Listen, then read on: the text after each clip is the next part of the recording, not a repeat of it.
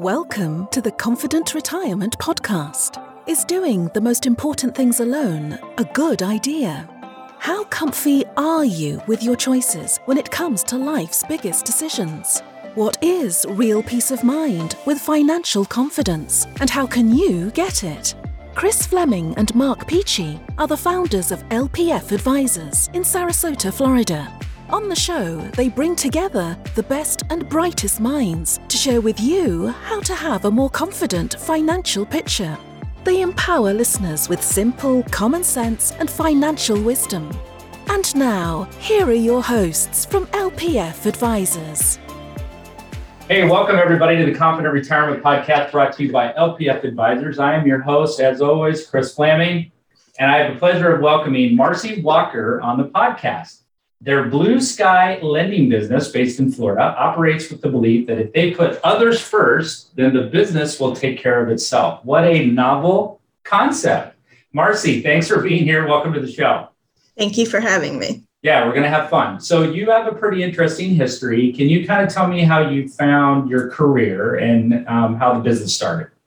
It was actually somewhat of a fluke. I was actually in the auto finance business for years, and we lived up in the Washington, D.C. area.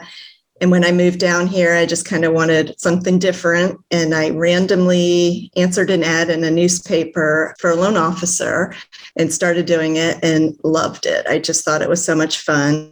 And fast forward 5 years later, a couple of their loan officers that I worked with, we all decided that we wanted to go open our own company, which was really strange timing because it was 2006 when the market was getting ready to turn. But we had a plan in place and kind of figured there was going to be a lot of consolidation within mortgage companies, and that if we kept our destiny in our own hands, that we could make it through the tough time, knowing that there was going to be light on the other side. And it's almost 20 years later, and we're still here and doing well. So yeah, thriving. That's awesome. Now, if you could go back in time and you could tell the younger Marcy, you could give the younger Marcy some advice. You could go back and say, here's what I know now in the future. I wish you'd know this. What do you think that would be that you would tell them? If you're talking in regards to my business. Sure. Yeah. Probably just not sweat the small stuff. I think I used to think the most important thing was having the lowest rate, the lowest closing costs. If I lost a deal or a loan to another lender, I got devastated. And I think over the years, I realized, kind of like our mission statement, that if you treat people the right way and you do a good job and you give good service, that people tell their friends, their family, their coworkers, and the business just comes to you. And if you lose a deal every now and then, it's not anything to worry about. That the referrals we get over the long run are really what has made our business and me personally successful. Yeah, if you've got a constant stream of incoming people that have interest, and you can't, it's impossible to try to figure out why someone said yes or no.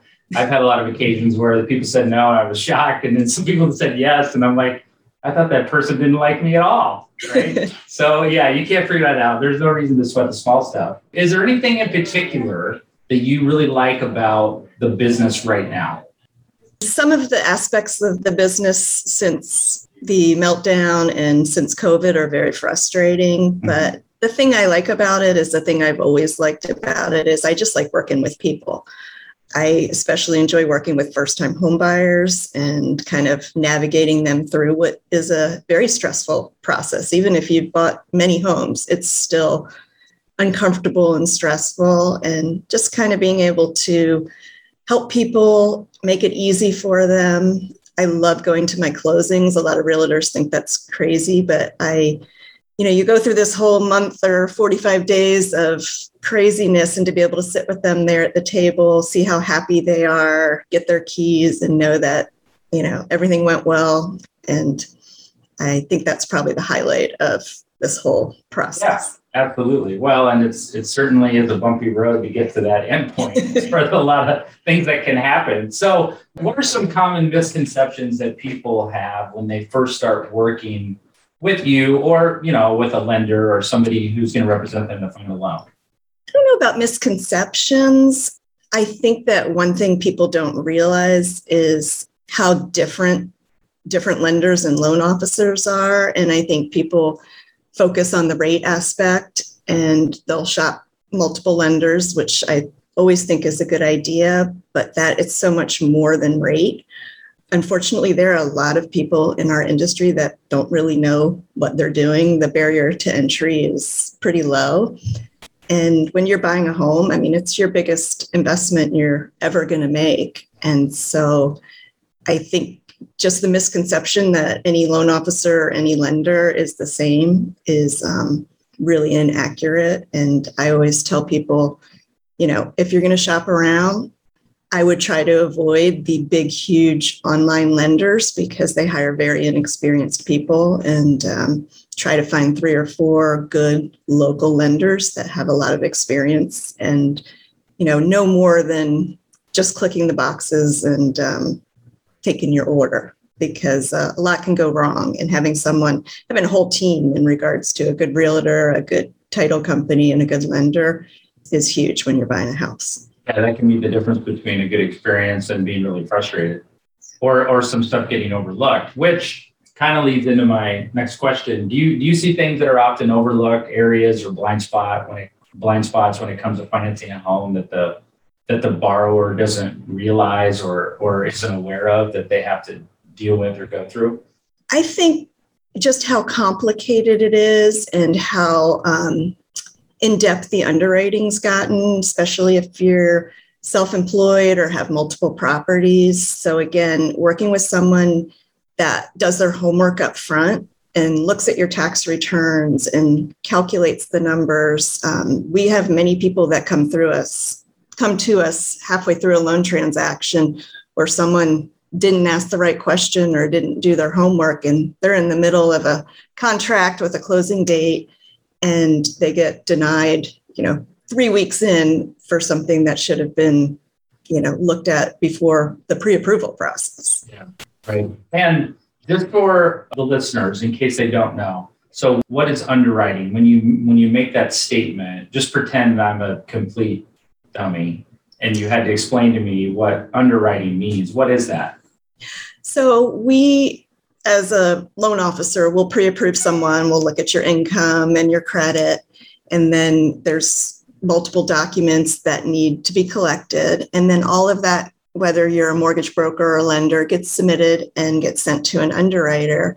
And they kind of dig in. They make sure that, there's nothing in the bank statements that could be a problem. They super analyze the income. And they usually come back, even if it's a really good loan, they'll come back and ask for multiple additional things. But most loans get sold to Fannie Mae or Freddie Mac on the secondary market. And so the lender's job is to make sure that that loan is saleable, meaning that they can sell it in the secondary market and they're not going to end up getting stuck with that loan because they didn't dot their I's and cross their T's. Which I think a lot of people don't realize, that they often end up getting sold on a secondary market.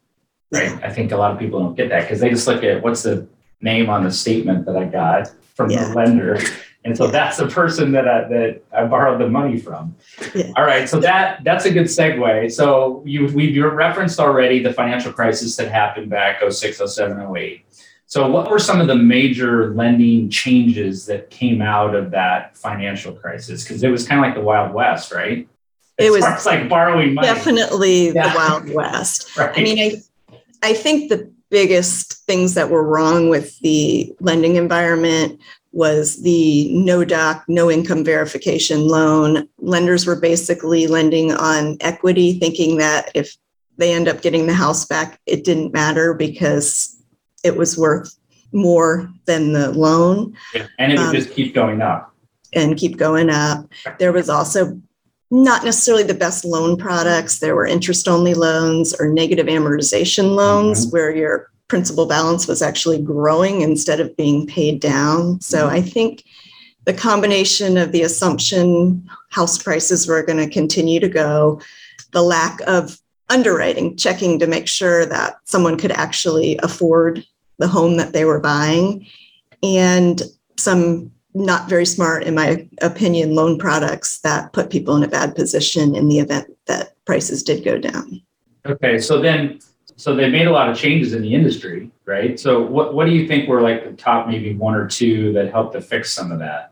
I think the biggest thing is the government got involved, but everyone needs to make sure that someone can actually afford to repay a mortgage. It's novel concept, right? Ability to repay. They look at their income and really look at the income a lot more closely than it was done in the past. The elimination of some of those products, especially the negative amortization product where you're adding on to your principal instead of paying down. We don't see as many ARMs or interest-only loans. So I think a shift just towards a conventional 15, 20, or 30-year fixed, better loan products and a better evaluation of the borrower to make sure they can afford the home that they're buying. I agree. Prevents you from getting into problems, that's for sure. Okay, so where are we historically? Where are we with interest rates right now? So I get clients, I'm talking to them, they're saying, oh, I got to hurry up and refinance, or, oh, it's too late because the rates are going up, or, so historically, where are we? And are we in an environment where they're probably likely to continue to go up?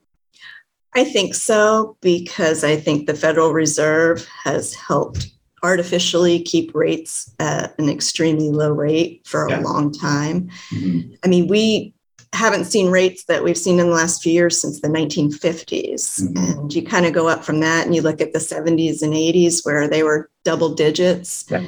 And people didn't think twice because that was the norm. We were also getting a lot more money on our interest or stuff in the bank, checking, savings, CDs and all that. Mm-hmm. But I think even though we kind of got accustomed to rates in the 2s and 3s, and that's what everybody wants right now, I really think we're probably going to head back to the 4s and 5s, which I think if you look historically is more of a normal rate. And I think it's just a matter of everyone getting used to that because we've been so low for so long. Yeah, I agree. I think that's the direction we're heading, but still historically we're close to the norm or even maybe still a little bit on the low side. Yeah. Okay, so is a sizable down payment for a house or on a loan, is that really important for a home loan? Or does it really matter whether or not they put a big down payment down? I don't think it matters. I think that it depends on how much you have in the bank, and you have to kind of weigh your options. Do I want to take more out of maybe something that's in my investment account that right now is earning a lot more than I'm paying in an interest rate? In that point, I would say, no, when you're getting cheap money, don't put as much down because you're taking money that you could be earning more on. First-time home buyers are challenged. They don't have a lot of money. And for them to put a lot down, then they have no money left to come up with everything else that comes with home ownership. You've got bills, you've got repairs. So I think it's really individual, but you should put down what's comfortable for you without depleting your assets. And the minimum on a conventional loan is 3%. On a FHA loan, it's 3.5%. So there's lots of loan products that are available that don't require 20% down. Yeah. Well, and if the main focus of the person is maybe to have the lowest payment possible, then your two options is large down payment or extend out the length of the loan. Which of those two, usually if it's a large down payment or doesn't use all your cash, that might be better if the monthly payment is the most important thing. And that's why having somebody who can walk you through the options is really, really important. Okay, now you mentioned this earlier. So pretty much everyone always refers to, and you look in the newspaper, if anyone looks at the newspaper anymore, and they look at interest rates for mortgages, and usually they just put 15 and 30. So is there actually loans that are other lengths of time other than 15 or 30, Marcy, and why would they potentially consider, a shorter or a longer length loan? There absolutely are. There's 10-year loans. So again, if somebody's not concerned about a payment, but just wants to be able to pay off their mortgage as quickly as possible, that's a great option. There's a 20-year loan, which are not quite as popular as the 15 or the 30, but you aren't strapped with that higher 15-year payment, but you get a little lower rate than you do on the 30-year. And then we have a lot of investors that you can pick your term. And this comes in very nice when you're refinancing. So if you're, 25 years left to pay and you want to refinance, you might not want to go back to another 30 years because you've already paid down 5. So you can do a 25-year, a 22-year. So sometimes people really don't want to add years on to what they're borrowing. So it's nice that we have some investors that allow you to actually pick the term anywhere between 10 and 30. As Americans, we love choices. The more the better, so they say. Although sometimes you give them too many and they can't pick. And then they end up asking you, well, what would you do, Marcy, right? If you were me. I get asked that a lot. What would So you do? And the hard thing is everyone's goals are different. Right. Whether you want a 30-year loan because you want the lowest payment possible, or you want a 10-year loan because you want to pay off your mortgage as quick as you can and pay the least amount of interest. So again, kind of going back to why it's important to work with someone that has experience and knows what they're doing so they can advise you, not just take your application and submit your loan. Okay, that's a really good lead into my next question. I feel like you're reading my mind. Okay, so we have single originators, like, right, where they only have one underwriter or it's one company that's doing the loan. And then you have a multiple options lender or a lender that can shop out or look at a lot of different options. So what is really either the difference or the advantage potentially to going that route? And that for me is kind of easy to answer because I've worked in both scenarios. I worked for a direct lender where we had in-house underwriting and one product. And I found that limiting. And sometimes, our rates wouldn't be the best. And we'd get from management, sorry, sell your service, don't sell rates. Or if something goes wrong with the loan and it gets turned down, you have no options.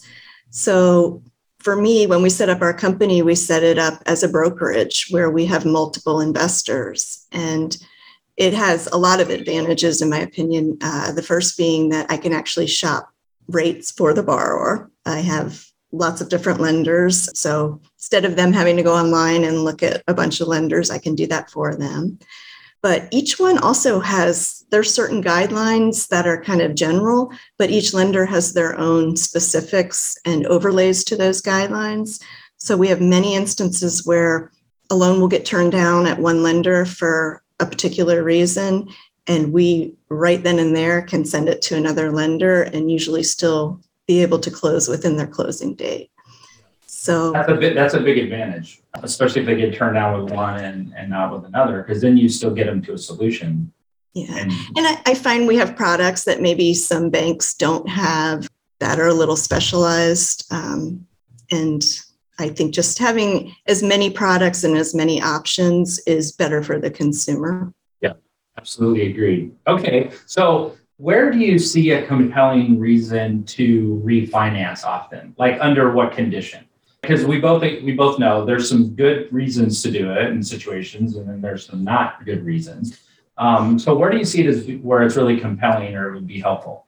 Well, over the last few years, it made sense for the majority of people to refinance simply because rates were so low and they were able to lower their payment. And I will normally do an analysis and say, if you're going from a 30-year loan to another 30-year loan just to lower your rate, here are your closing costs, and this is how long it's going to take you to recoup those closing costs and interest savings. But you also have to think about how long you're going to be in the house. If you're only going to be in your house for 2 or 3 years, especially in Florida where closing costs are extremely high, is it really worth it to pay all those closing costs? By the time you sell your house, you're kind of at a break-even point. I think it makes a lot of sense for some people to shorten their term if they're going to be in their house for a while.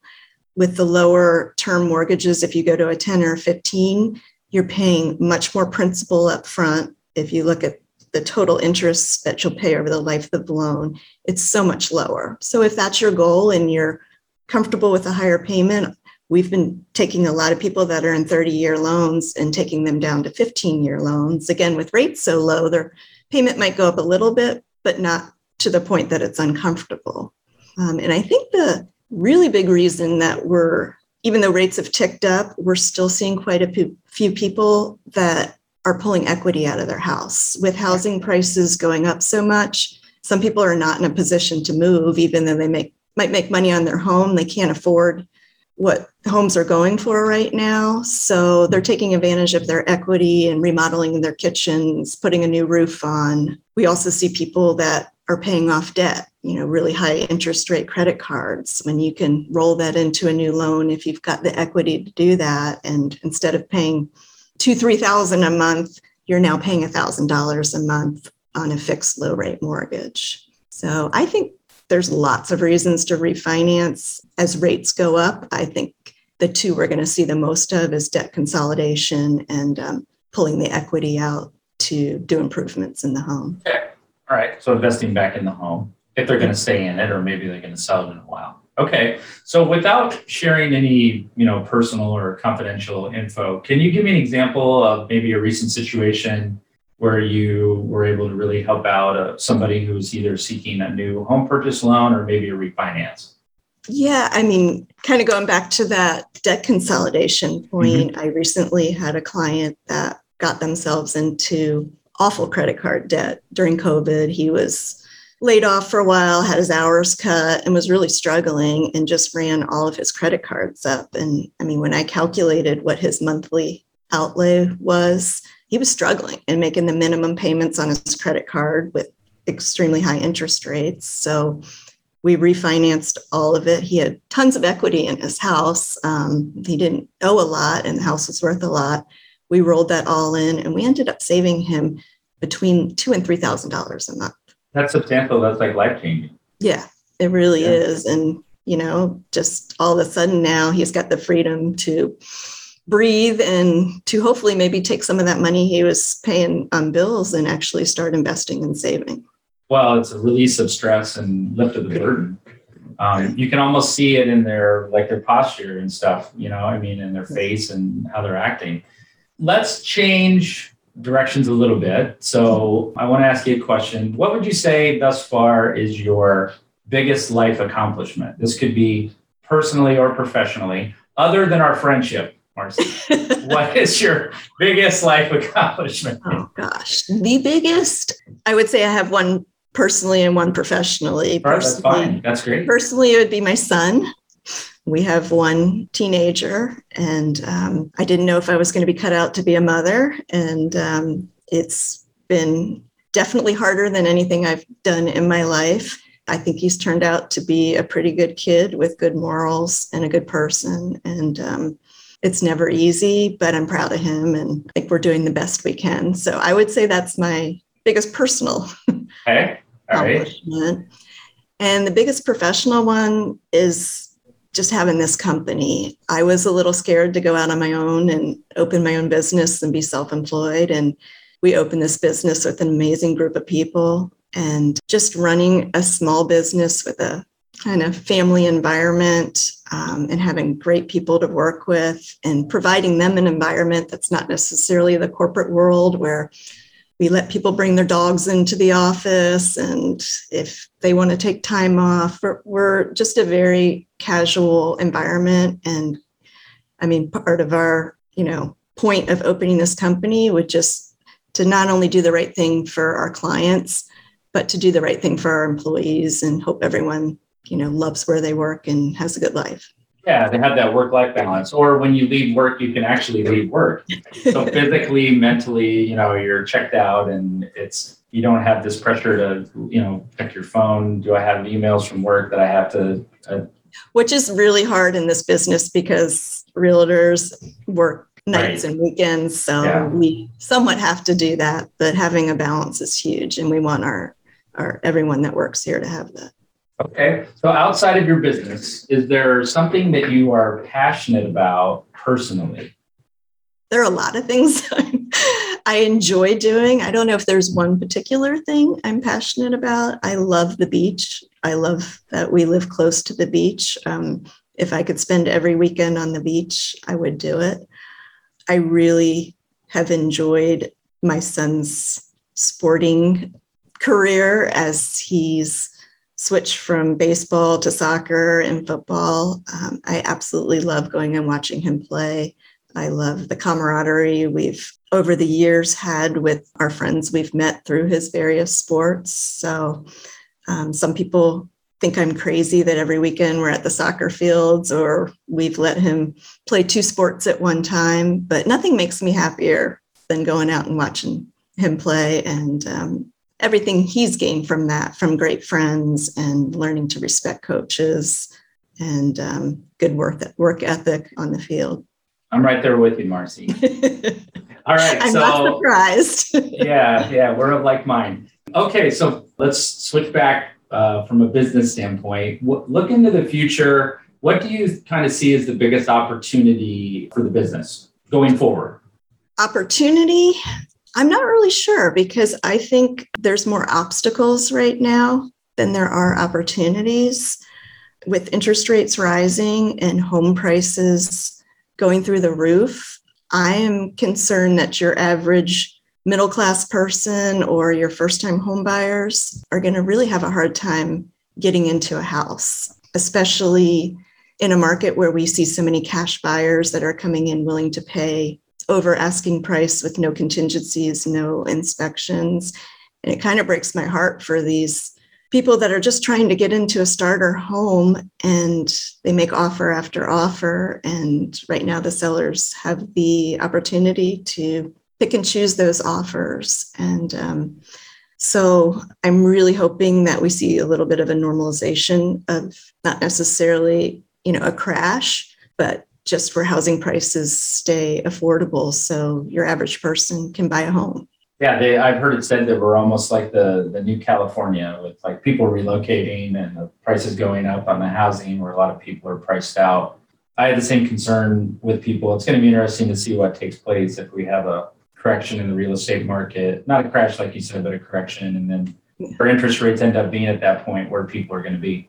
Now, if people wanted to learn more about you or Blue Sky or contact you, what is the best way for them to do that? I'd always suggest people go to our website just to get a feel for what our company is about, because I think it's pretty true to who we are. But call me. I'm available most 24/7. I again, prefer to work during business hours, but some people I know can't talk during the day based on their jobs. But I can be reached. Do you want me to put my contact? Let's do the website. That would be the best place to start. The website is www.blueskyloans.com, and Sky has an E, so it's BLUESKYELOANS.com. And my office number is 941-256-8420. And I'm always happy to talk to someone, even if it's just for advice. If someone's working with another lender and they're not sure if they're getting a good deal, I'm more than happy just to consult with them. Fantastic. Great. Yeah. Through education, that helps people and they remember that, even if you didn't have anything that you benefited from in the initial phase. So, all right. That's like going back to that whole thing. If you help people, then the business will take care of itself. Marcy, listen, I want to thank you for taking the time to be here with me today. This has been very informative. Thanks for walking us through some of those different terms and giving your opinion on the state of the market and when it's a good idea to do some refinancing. Those are things I really wanted to cover. Would be very helpful for our listeners. And I want to thank everyone for tuning in and watching and listening to Confident Retirement Podcast, brought to you by LPF Advisors, where we are raising the retirement confidence of everyday people to another level, one show at a time. Thanks, everybody, for listening and watching. Take care. Be well. We'll see you next time. You've been listening to the Confident Retirement Podcast with Chris and Mark from LPF Advisors. For more information on them and retiring confidently, please visit lpfadvisors.com. If your ears are pleased and your mind is now at ease, do share the program with your friends and subscribe wherever podcasts are found.